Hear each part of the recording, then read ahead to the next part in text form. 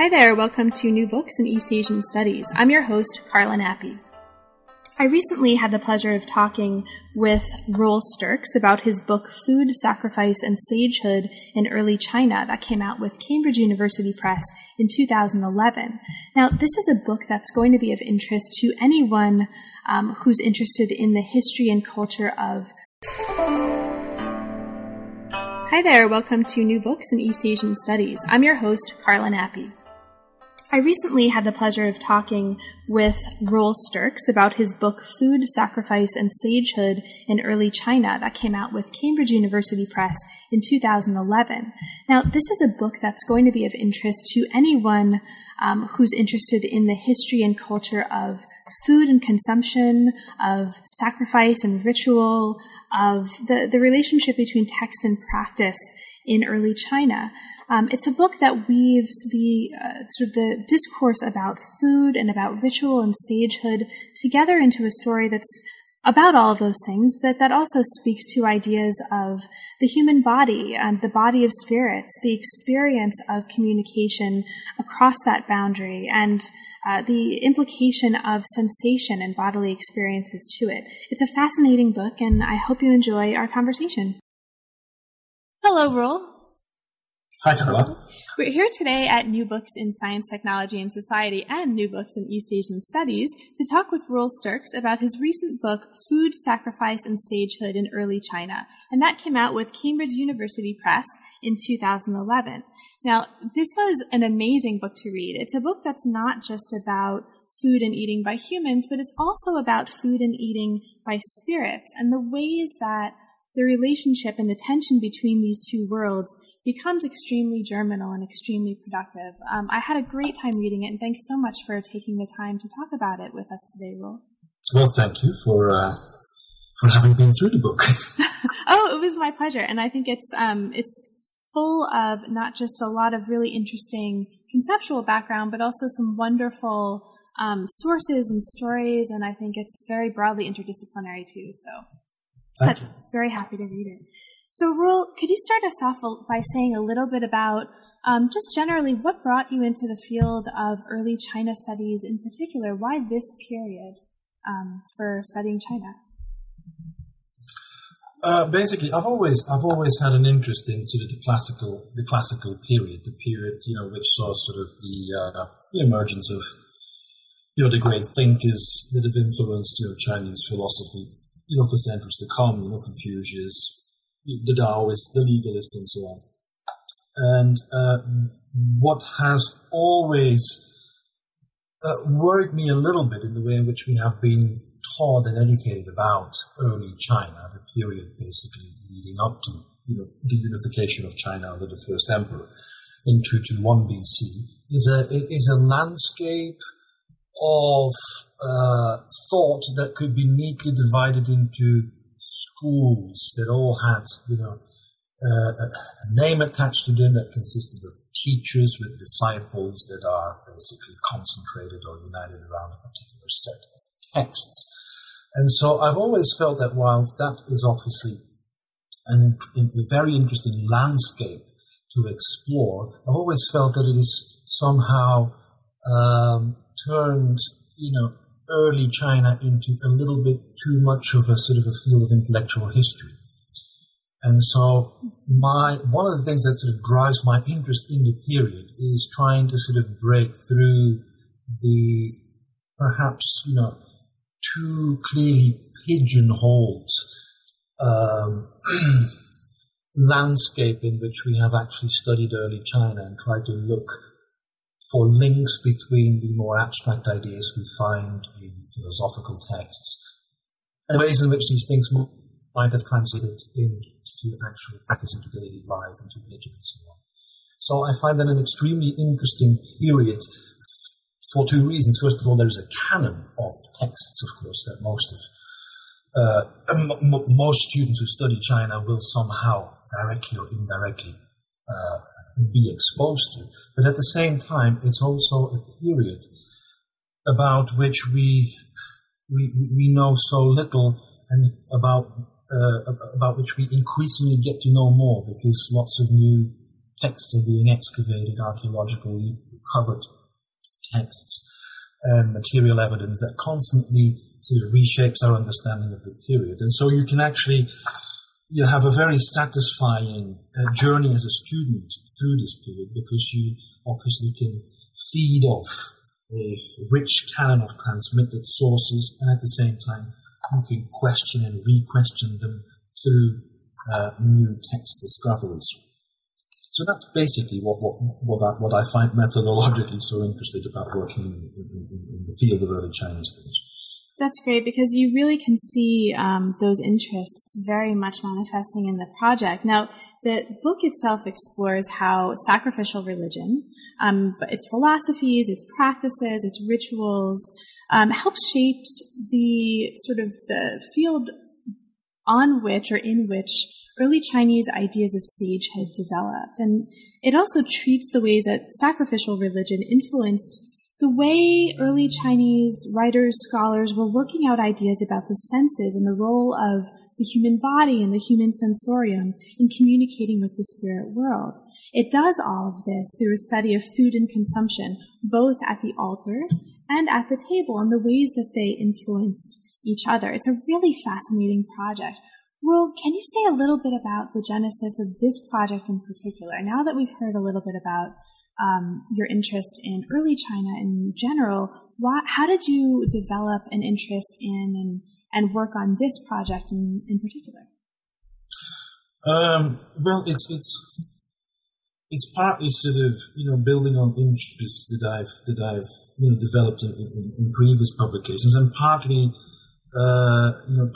accident really and coincidence. I actually like the idea that one gets interested in a topic sometimes entirely by coincidence rather than after sort of long years of strategic thought. Right. This particular one, I did a book on animals or animal culture as it is reflected in texts of the period years ago, and of course one of the contexts in which many texts of early China talk about the animal world is, of course, talking about animals as sacrificial victims, as things to be offered up to the spirits or things to be consumed in the context of a ritual sacrifice and so on. And I suppose a logical sort of outflow is then go into a little bit more of the context of what sacrifice essentially is and what sacrifice means. Now, as you know, there is a huge anthropological, theoretical literature on sacrifice and the notion of sacrifice and how this is translated, in various ancient civilizations. My particular interest wasn't exactly sort of to pick a debate, with the grand theorists who've obviously give a great deal of thought about on the subject, but I was actually quite interested in the mechanics of what people were doing at the time when trying to perform sacrifices. So my first interest was sacrifice, simply because there's so much in the text that talks about sacrifice. And secondly, of course, sacrifice, the offering or the seeking of a connection with the spirit world or with the unseen world through the offering of food and drink and through communally partaking in food and drink, of course, is perhaps constant mechanisms of Chinese religion up to the present day. And so I thought, well, is there information in the text itself? Is there a way in which we can first try and systematize it a little bit, but is there something that we can learn by simply looking at the details, at the mechanics of how people handled, sacrificial offerings? And so that really set me off then sort of exploring how food or sacrificial food culture reveals all sorts of things about the world of sensation, about the notion of sagehood, about flavor, fragrance, and I started to gradually use it not simply as an intrinsically interesting sort of topic to explore, but actually as a window to explore some ideas, in Chinese thought, more generally. So it was.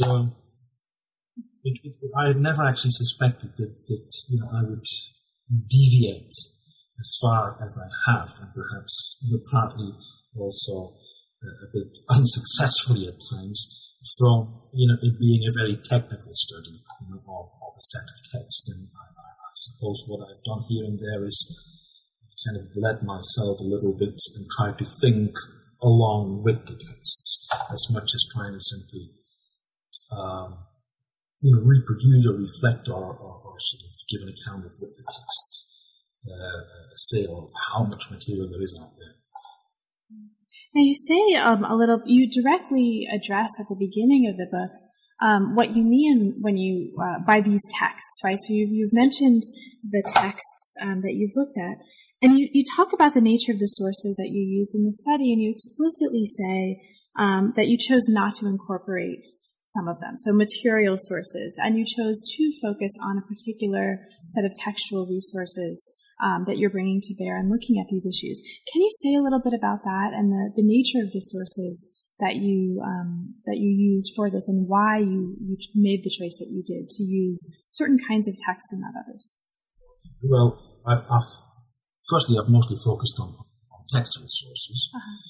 And that's partly because there's a great deal of text out there. And secondly, I think that to really make a sort of a considerate case and draw in the wealth of archaeological material that we have in the period requires the kind of training, the kind of specialism which I do not possess. And I think that perhaps in tandem, with professional historians and with archaeologists, one might come up with a slightly different account, or at least with an account, that opens up new possibilities. So it's mostly texts that are focused on, texts which roughly are datable, let's say, from what's known as the spring and autumn period. If we go, let's say, roughly 9th, 8th century BC into then the early empire, and I try to sort of have a cut-off date, in the Eastern Han period, the 1st and 2nd century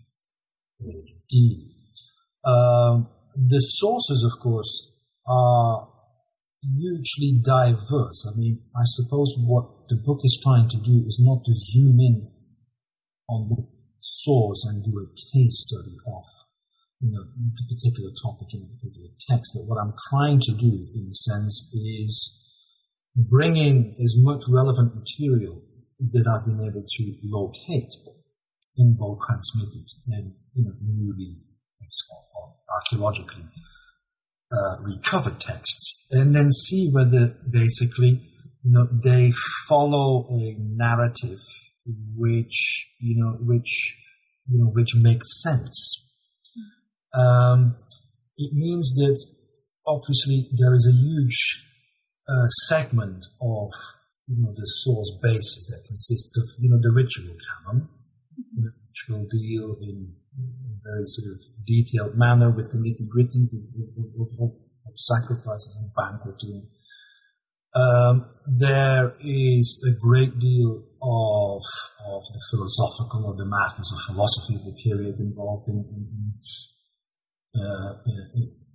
at least the account of two or perhaps 3 chapters of the book. And then I try to bring in relevant excavated texts that bear on the subject.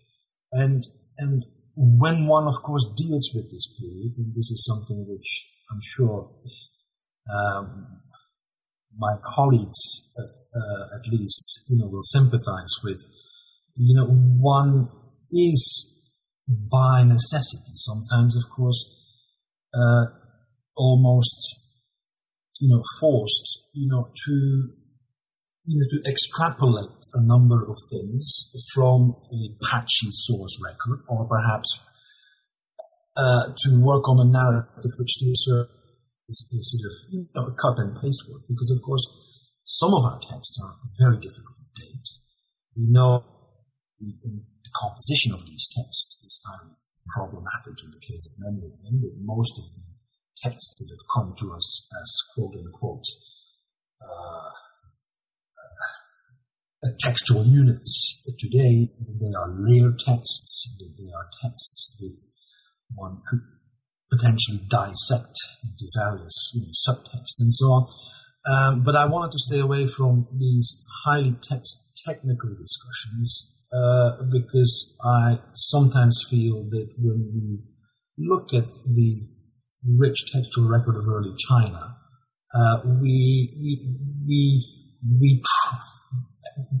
which is extremely complicated to grasp, that we sometimes hesitate, to stand back a little bit and try and sort of take, I wouldn't say a bird's eye view, but a little bit more of a thematic view of things. I mean, I think one of the things that perhaps scholarship on Mediterranean antiquity has been very successful, and ever since the late 19th century, so ever since anthropologists got interested in using the classics, what is done very successfully is actually try and engage information from these texts, to think about some of the grander narratives that might be reflected, in early civilizations. And of course, in Chinese studies, we are not there yet, in the sense that we still have a lot of pioneering textual analysis and dissection to do before we can, with any confidence, use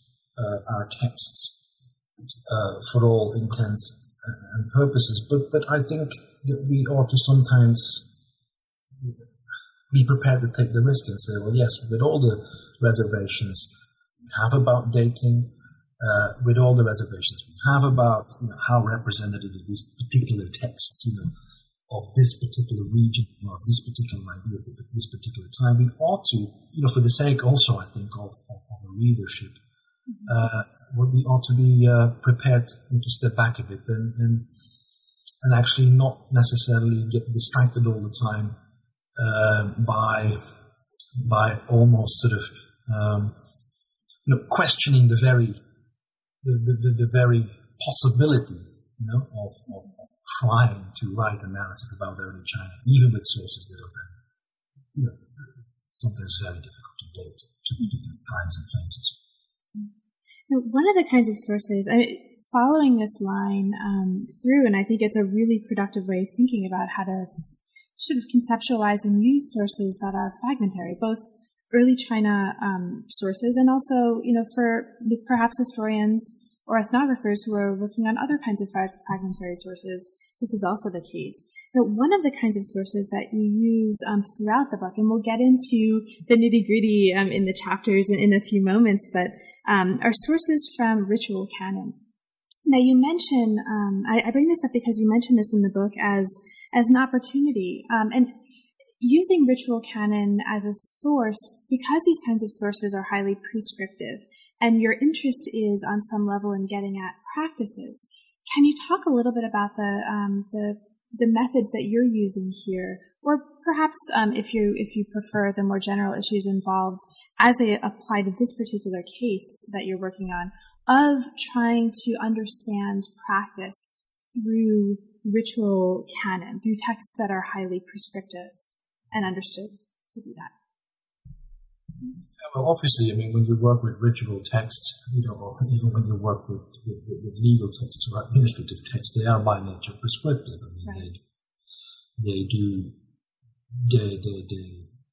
They tell us how, a user or somebody who is a participant in a particular, how somebody is expected to behave and what is expected, to happen. Now, obviously, that poses, some limitations as to how you relate that to what actually happens in practice.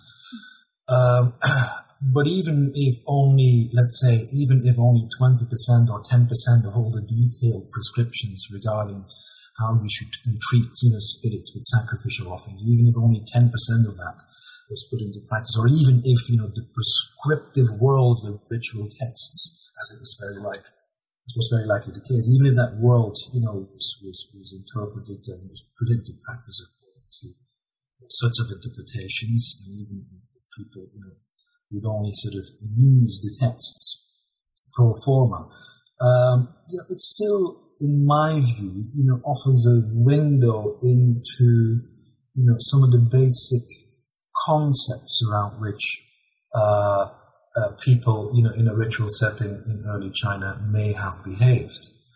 I'll give you an example. I mean, one of the central sacrificial offerings that appears in ritual texts is an offering that I refer to in the book as the stew or the gong. Right. That's the period. This being, according to sort of the aggregate of evidence we have, it's soup. It consists of a whole series of ingredients, and which one must assume was one of the things that was offered up in these rich arrays of vessels and material evidence that's come to us. Now, obviously, one must assume that if there are prescriptive texts about a particular soup that needs to be offered up to the spirit world, that localities or that certain groups of the population or that certain interpretations would be given to that. And so, whatever that particular sacrificial offering was at the time, or at every time and in each place, we probably shall never know. But what is interesting is some of the ideas that surround this particular stew and why, this is such a central, offering in many rituals. And then you see in the text this whole narrative about the stew being a symbol for harmony because it consists of various ingredients, none of which should overpower the other. It has to be well balanced. It has to be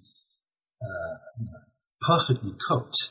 And so you see a whole set of symbolical values feeding off that particular soup, so to speak, which then, say something about, the symbolism that may have surrounded the sacrificial altars at the time. And even if, obviously, we cannot engage in sort of a ritualist or literalist reconstruction of ritual at the time, it tells us, that perhaps, this idea that, harmony or the fact that ritual is a social occasion in which one expresses ideas of harmony or companionship or even political kind of connectedness, that was not an unlikely idea. Whatever soup was offered up, in any occasion, in a particular place. Mm-hmm. And so it's a little bit like, one can have a perfectly prescriptive scenario laid out for a banquet, even today, or a formal dinner. It's not going to tell you necessarily that this is exactly how the dinner at a particular time happened. But of course, you will probably know what was on the menu, and you will probably know what people were expected to do, when they were invited, at the table, so to speak. So it does offer a sort of a valuable window into events. But of course, in a sense, we're not writing history. We're sort of trying to write a history of mentalities, or sort of it is a history of ideas without the ideas necessarily explicitly or theoretically having been formulated very clearly in the text itself. And so we're trying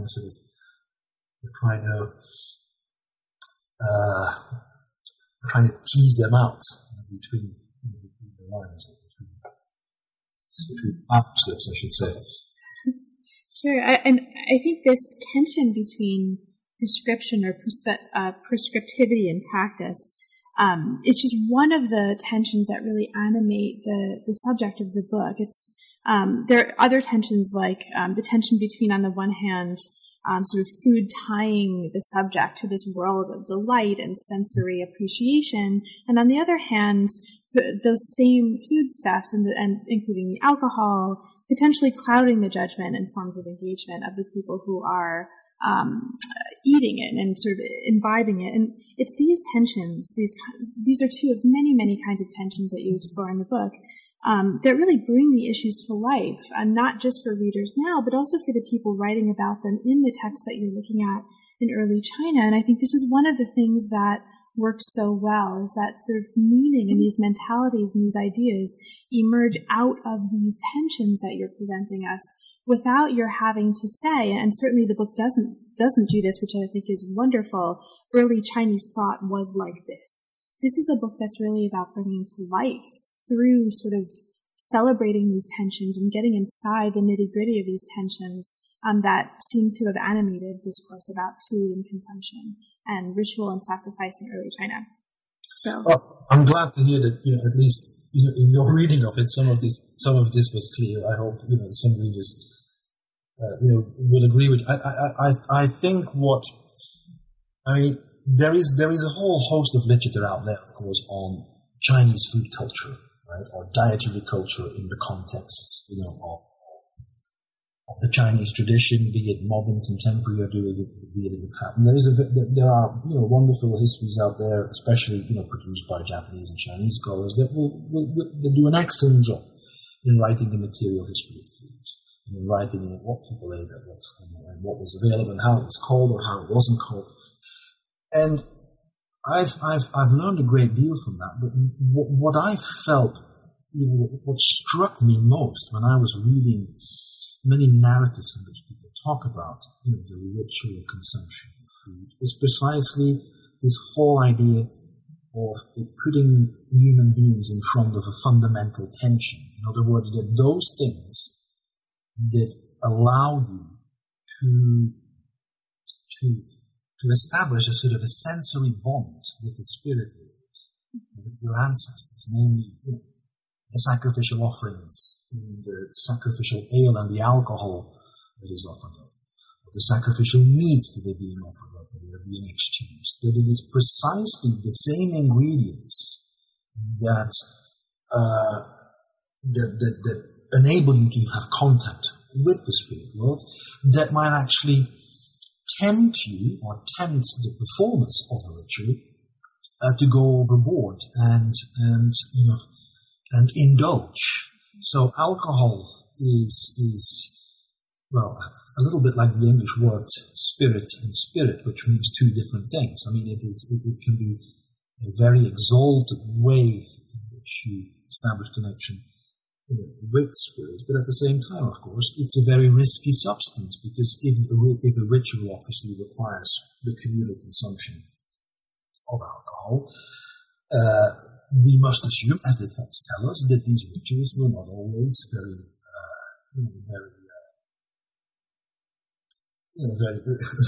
clean and controlled operations, and that obviously there was a festive as well as a sort of more ritual aspect to this, and that struck me as something that's really interesting. On the one hand, we have these prescriptive texts telling exactly what you should and what you should not do, how you should hold your cup, like who should have the first sip, which part of the carcass offered up should be offered up first.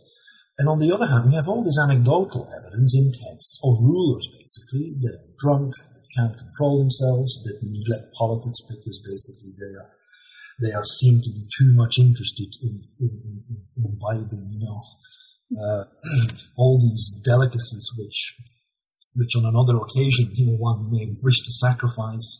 So I felt that was a creative tension which I could work in the book. And in a sense, it led me to think about, perhaps, that's one of the sort of fundamental patterns if one thinks about, ideas such as self-cultivation and morality in the context, of early Chinese texts.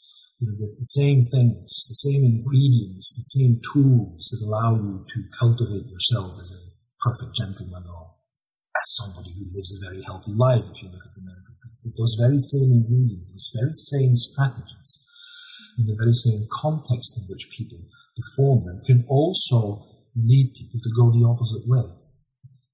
And so I felt that was quite interesting. To go back to the example of alcohol, of which there's a great deal of information in the texts. water, plain water, which was known under all sorts of ritual terms, was known as sacrificial ale in some texts. In other words, it was thought of as being a very exalted and a very, very, very efficient sacrificial offering.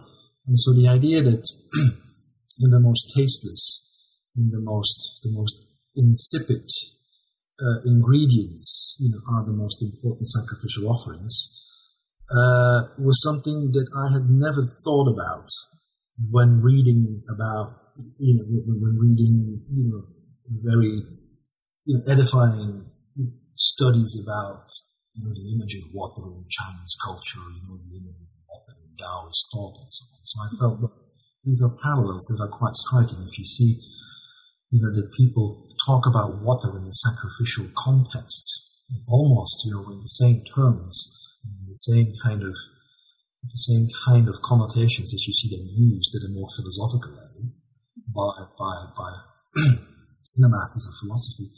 That was interesting, and that was something that might tell us something about how what at first sight seemed to be quite trivial and material, ritual acts, maybe reflections of, ideas that were out there and that perhaps have only survived in a more abstract form in the text of the philosophers.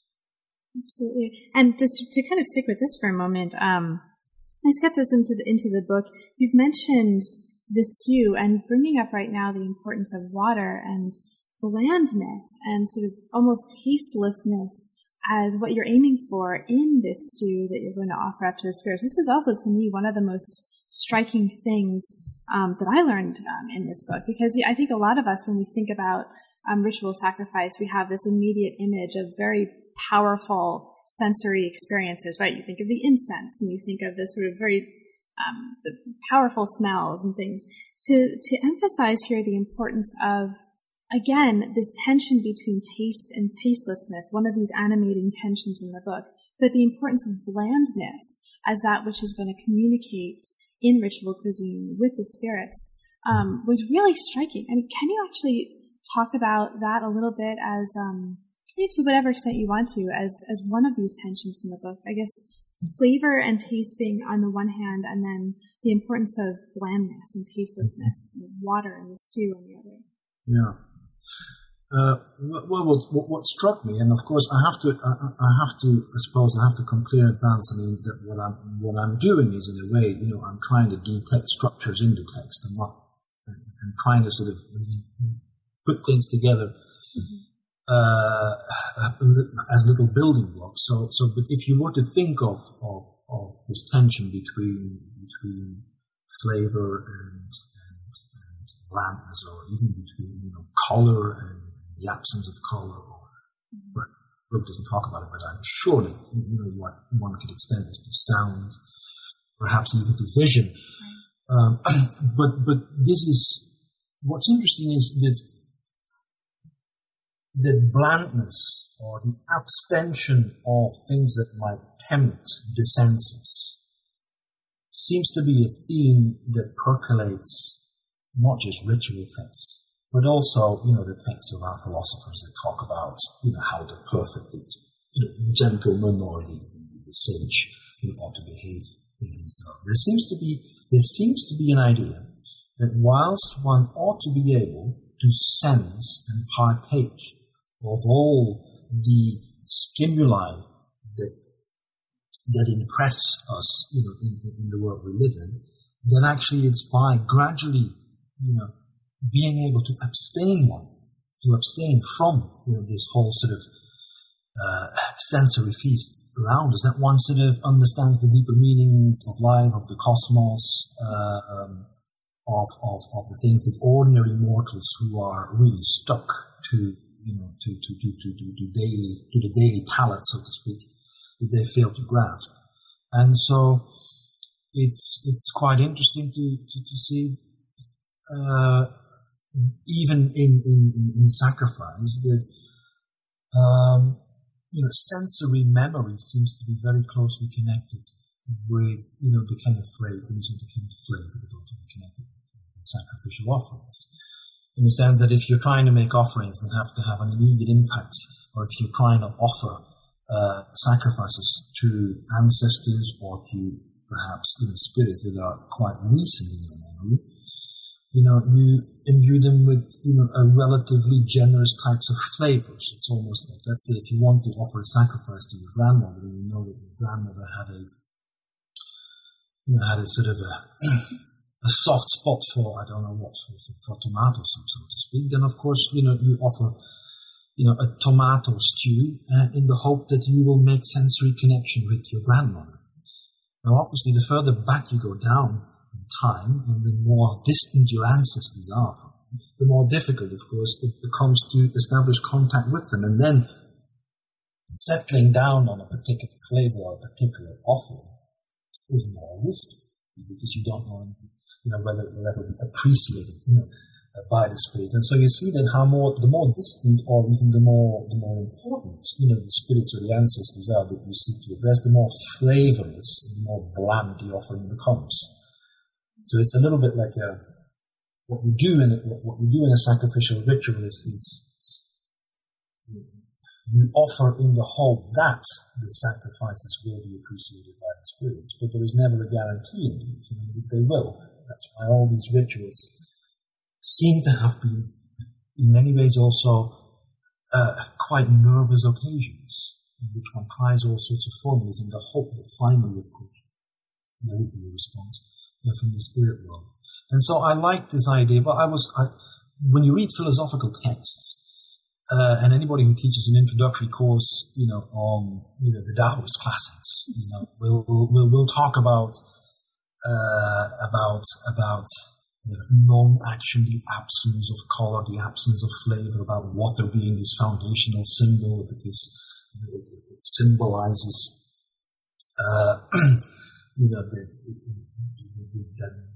it symbolizes, the potency of everything, while at the same time also saying that the most simple things are ultimately, the most important things, in order to gain an understanding of the world. But it's interesting to see that happening in sort of the context, of sacrificial ritual as well. Almost as if to say, well, if you want to really understand what is the essence, of the world or the cosmos in which we live, you need to do this through gradually sort of desensitizing yourself from the colors, the flavors, the sounds that you're used to.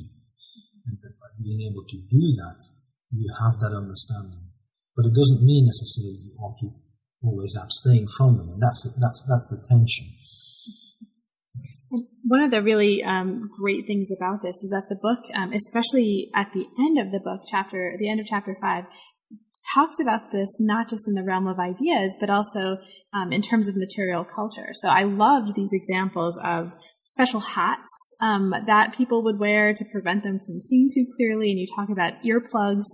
It's sort of special earplugs that rulers and sages could use to prevent themselves from hearing, which is actually just really interesting and super cool. And so this is a plug for listeners who are interested in material culture.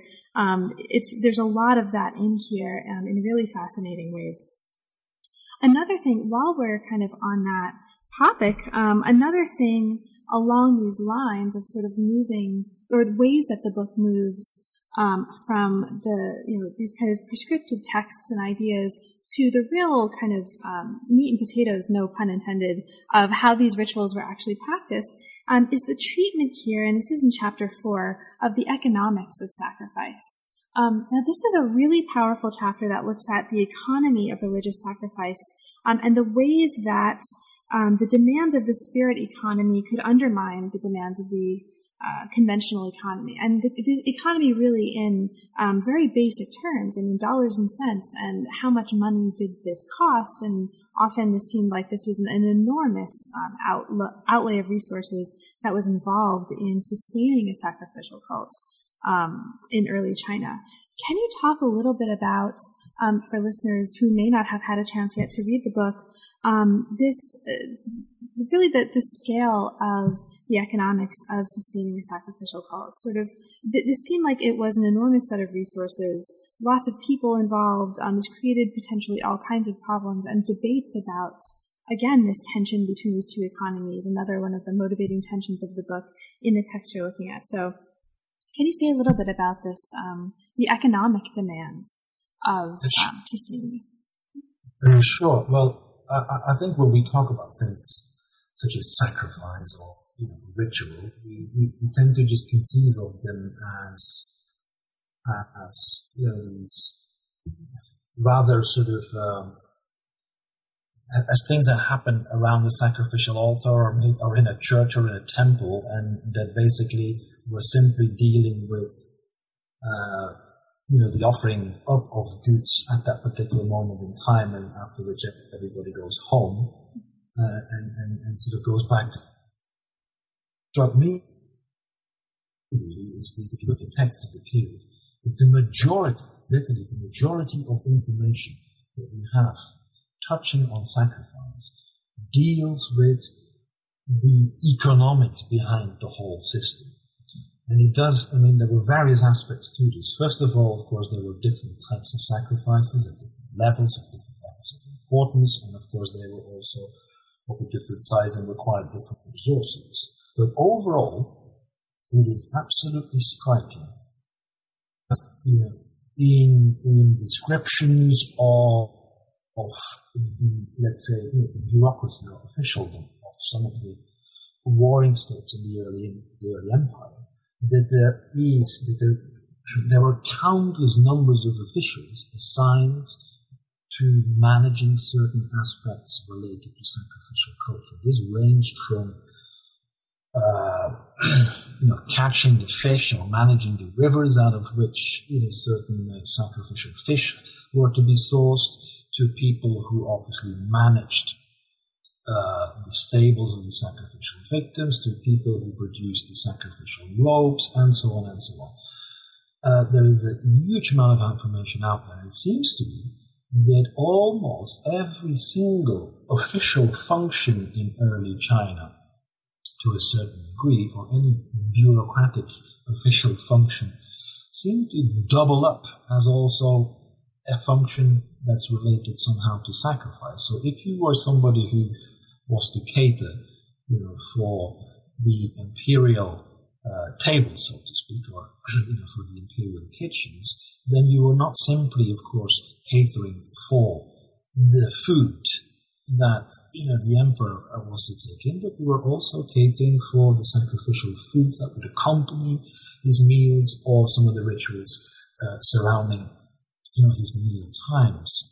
So first, there were lots of people involved. Secondly, and of course it's very difficult to put a figure on this or to quantify this because our data are not complete enough. It is also absolutely clear that the obligation to sacrifice, the obligation to participate in sacrifice, or the obligation to contribute ingredients or locations or human resources to certain sacrifices was a real economic burden on certain segments of early Chinese society, to such an extent that one could even argue that some rulers may have used sacrifice or sacrificial obligation as an excuse to draw taxes and economic resources out of it. In other words, if you could persuade your subjects that plowing the fields at such an intensity and filling the granaries at such and such a time in the year and providing an X number of sacrificial oxen, that really was for sacrificial purposes, you might be more persuasive actually to extract these resources out of them, rather than if you were to simply say, well, this is your due in taxation to your overlords. So I have a feeling that that the sacrificial economy, or the basically economic life as it was focused on, or as it sort of emerged around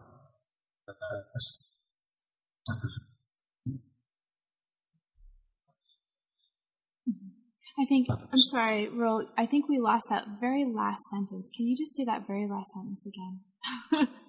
All right. Or sort of you have a feeling that the sacrificial economy as it emerged.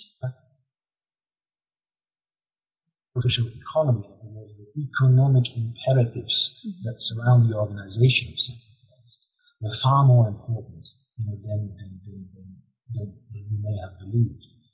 Because in essence, obviously, sacrifice in essence, at the time, consists of an exchange of material goods between human beings and the spirit world. And of course, so you need a system in place that manages the production of these material goods. And that seems to have been rather important at the time.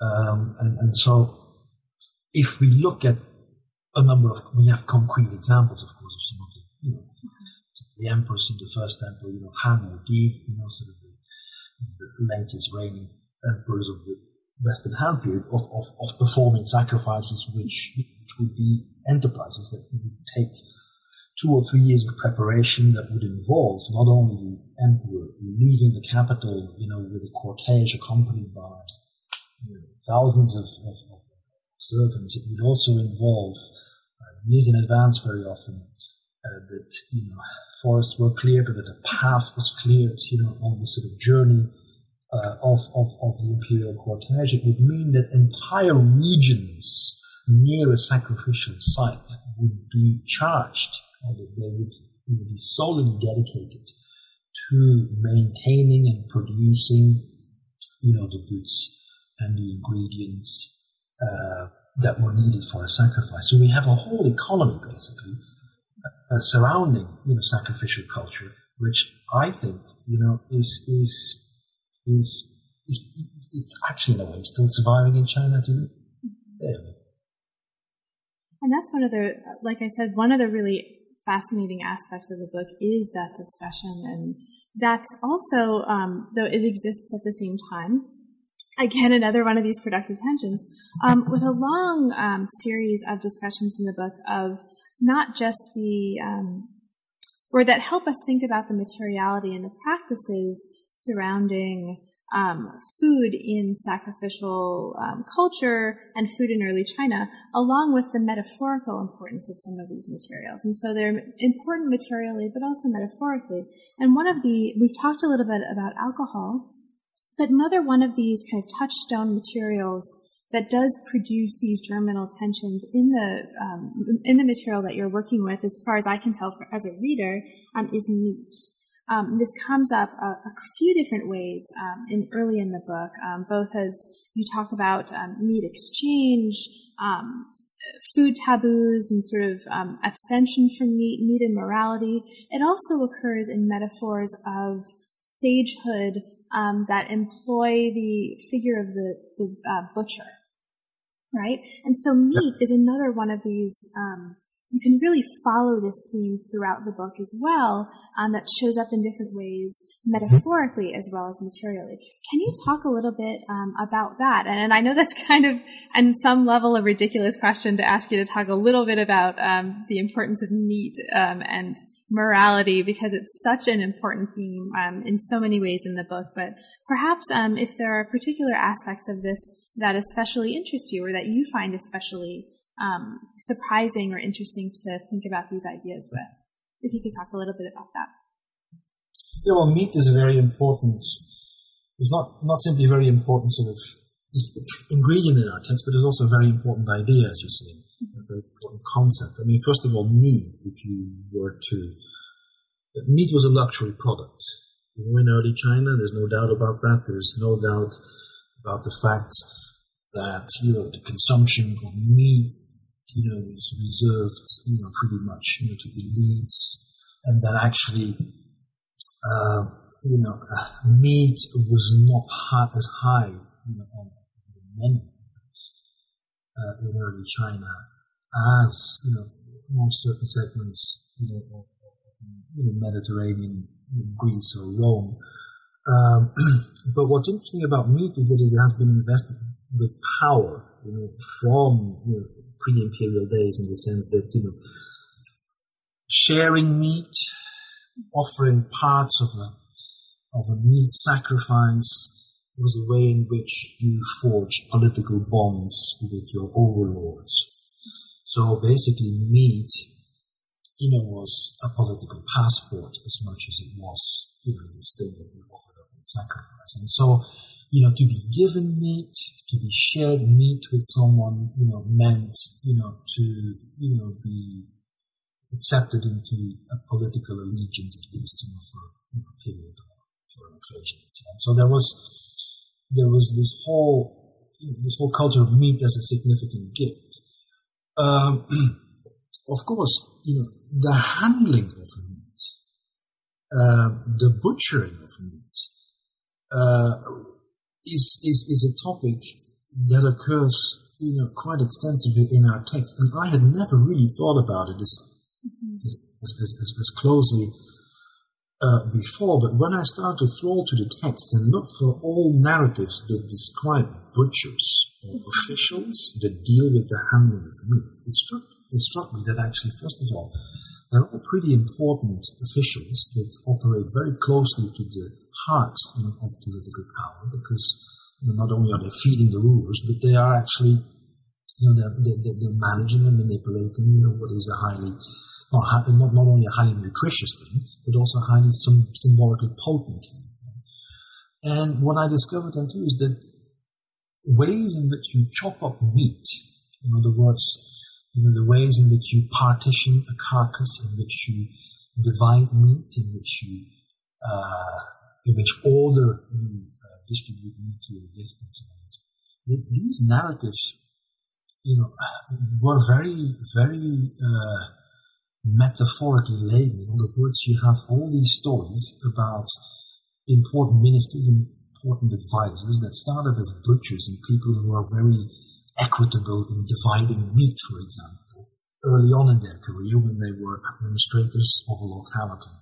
And so it's almost like sort of the butchering of things, being able to divide a carcass up into right proportions was used as this kind of metaphor of being able then also, to butcher society in a way that is, that works aptly. So there's the image of the butcher, and the butcher, and of course the cook, as somebody who is not simply providing nutrition, but somebody who through skillfully manipulating food is actually morally educating or contributing to the moral behavior of whomever is being fed. So this is quite interesting. So feeding your superior is not simply a question of making sure that he stays healthy and that he's well fed, but it also was a process that was very closely linked to instilling a sense of morality in a person. And in the case of meat, you see this in quite a few stories in which, for example, the presence or the absence of meat at certain occasions is interpreted as, a political message or as an indirect condemnation of the moral character of the person. And we have a very nice example for it in a set of texts that deal with the education of a young prince, where the text tells us that if a young prince misbehaves, in other words, doesn't do what is expected, that the cook or the steward is entitled to take his meat away until he betters his ways. And then there are puns on the specific character for meat and the specific character for goodness, which happens to be sort of etymologically related, or at least phonetically related. But of course, there are all sorts of other stories that deal with pregnant mothers only being encouraged, only to eat meat cut in certain proportions because it might influence the moral behavior of the fetus or the character of the child that's being born. So there is a whole narrative connected with meat that deals with morality, with political power, with of course privilege as well. And then the other way around, also, meat together with alcohol, then are the two pivotal kind of moments in periods of fasting and in periods of abstention. And so I think meat is a nice way into getting a sense of how politically significant the act of both eating and feeding others and feeding the spirit world was in ancient China. And perhaps even if you look at formal banquets in China today, or there is still quite a lot of this lingering around. I think along those lines, I think for listeners who are thinking of teaching, for example, like putting together a graduate seminar syllabus or a reading list in food in China, one of the things that might be really productive for students, exactly along the lines that you're describing, is sort of reading this book in conjunction with, or perhaps in the same classroom setting as, like Judith Farquhar's Appetites, for example, right? To sort of look at, for example, I think to look at ways in which these concerns with ritual and banqueting and food might manifest in very, very different contexts and very, very different source materials and time periods, but in ways that might speak across the distance of time. So I think this is very assignable for listeners. In other words, I think there's a great syllabus to be made using this book on food and consumption in China. I think that would be great for students. So one of the sort of last things that I want to ask you about, because you've mentioned that there's some great stories here when we talk about meat and the butchers, one of the really wonderful things about the book is how much you've given us these just wonderful anecdotes and stories and moments from lots of different kinds of texts that both animate and punctuate the discussion in each one of the chapters. So either staying with the meat example and the butchers, and you give us stories of Chef Ding, I think it is, and Yi Yin, and these other sort of prototypical or perhaps paradigmatic figures and stories about cooks and butchers. Were there any stories, either about meat or perhaps there's another one that immediately comes to mind, that as you were reading the sources and working through these materials struck you as particularly surprising or particularly interesting or particularly amusing, and that you'd want to share with listeners, or that's, and you don't have to sort of go reaching, but anything that immediately pops into your mind as, well, that's a cool story, or that's pretty funny. In the case of, I think in the case of meat, obviously, the story of Butcher King in the Drunken, which is well known, remains one of the classic films. Can you actually, can you describe that a little bit for listeners who may not? Sure. It describes basically, a butcher who is explaining, his whole, why that he manages to carve up that many oxen without his life ever getting blunt, and then he goes into a beautiful bit of discourse in which he actually is basically avoiding hard bonds and avoiding sort of hard junctions and knots and so on in the carcass, and basically the art of cutting consists in finding the way of least resistance as you cleave through the carcass, and that's of course that beautiful idea in Taoist context that the most efficient type of action you can undertake is an action that requires the least energy, and that is basically inspired by the composition or the natural circumstances of the thing that you are dealing with. So that of course is one that I would certainly invite people not familiar with it. Of course, there are plenty of other anecdotes. I think I'm sure that in terms of the classroom atmosphere, I'm sure. Teachers have a different view of what useful is, but there is clearly, a whole sort of lore of stories out there that deal with rulers who fail to manage, the intake of alcohol, either because, they don't quite be rich.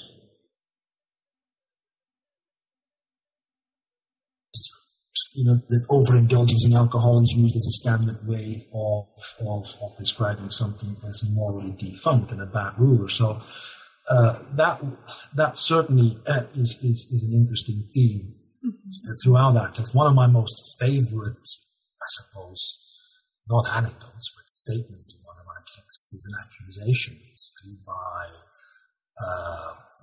a thinker known as Morze against what he refers to as the rule or quote-unquote Confucians, who were known for elaborate funerary rituals, where basically the Mohi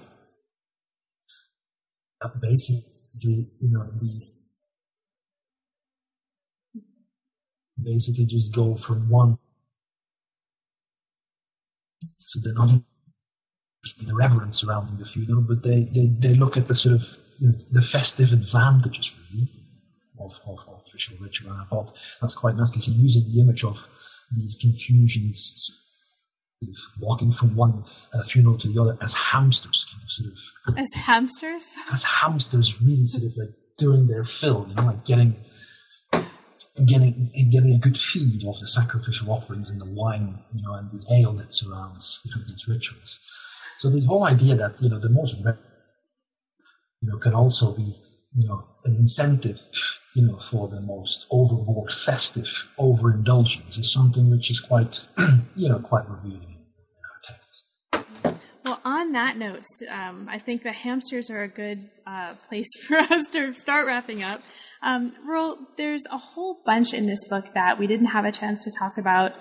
They're just fascinating discussions of all kinds of different kinds of texts, crimes, legal codes, sages with superpowers. There's a whole lot in here that is really a gift for the reader that we haven't had a chance to talk about. Is there anything about the book in particular that you want to mention for listeners who may not yet have had a chance to read it that we didn't have a chance to talk about?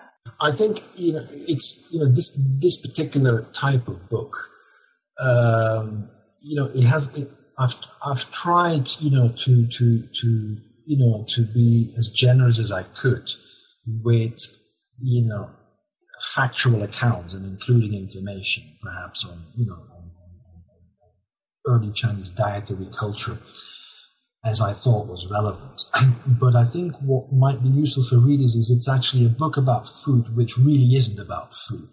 Mm-hmm. And in many ways what it does it uses food or food culture as a window on Chinese thought, really, and I hope what readers might take away, from this particular account is that, there are very fruitful ways in which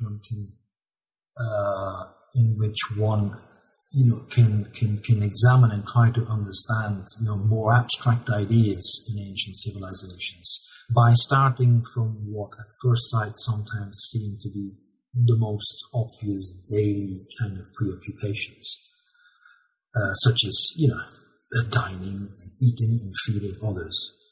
And so I think as long as one doesn't have the expectation to find in here a sort of, culinary treatise or something which might be useful as part of a course on Chinese cooking, but literally sort of takes it as an account in which we think along with food, then readers hopefully, will certainly take something away, from this. But of course, that's also its limitation. It's limited in the sense that I am perhaps, to a certain degree, only using food as a window, and therefore, to what extent this is a reflection of actual life is something which, when we deal with civilizations in the past, is always, to a certain extent, an open question, and will remain so. So now that this book is out and and it's a wonderful book, what's next for you? What are you working on now that's particularly inspiring you, and what can we look forward to reading about next? And perhaps those two things are not the same. Perhaps they're two different answers to the question. At the moment, I'm increasingly, because this particular sort of project, forced me, to look in substantial detail to texts that deal with the materiality of food and the production of sacrificial goods and so on. And so right now I am getting increasingly interested in sort of the economic landscape, behind this kind of culture in two ways. And I'm very interested in agriculture or agricultural thought as a window on the society in question, partly because, of course, lots of the sacrifices and lots of the culture that surrounds, the sacrificial religion is intimately tied, to agricultural settings and agricultural modes of living. And on the other hand, the whole debate about overindulgence versus abstention, when is one justifiably, or should one justifiably be permitted, to use and consume certain goods for ritual purposes, has led me now to sort of want to learn a little bit more, actually, about how people at the time thought about, the larger notions of wealth and benefit versus profit. What was it that made something that was materially there also morally acceptable? So I'm thinking at the moment along two lines. One is, look at the agricultural sort of scene behind our ritual texts, and secondly, sort of the other side of the equation is more the sort of the economics behind it all. If it is the case. I've looked at this particular book looks at ritual for a great deal, but of course there are lots of agents, behind ritual that deal with, with economic issues, and I'm increasingly interested in some of the economic ideas about exchanging goods, about giving, about receiving things, about justified expenditure on certain items and so on. So I'd hope to to spend some time, not so much, with the hope of being able to write an economic history, but more sort of, to look at our texts with an eye on ideas about wealth, about profit, about poverty, about justified expense, about the morality of material goods and material existence. So that would probably keep me busy for more years than I. Well, thank you so much. Thanks for making the time. It's a great book. Thanks for talking about it with me, and thanks also for your patience and good humor in navigating all of our connection issues between the U.S. and the U.K. It's been a total pleasure. Thank you so much. Well, thank you, Carol. You have been listening to New Books in East Asian Studies. Thanks very much, and we will see you next time.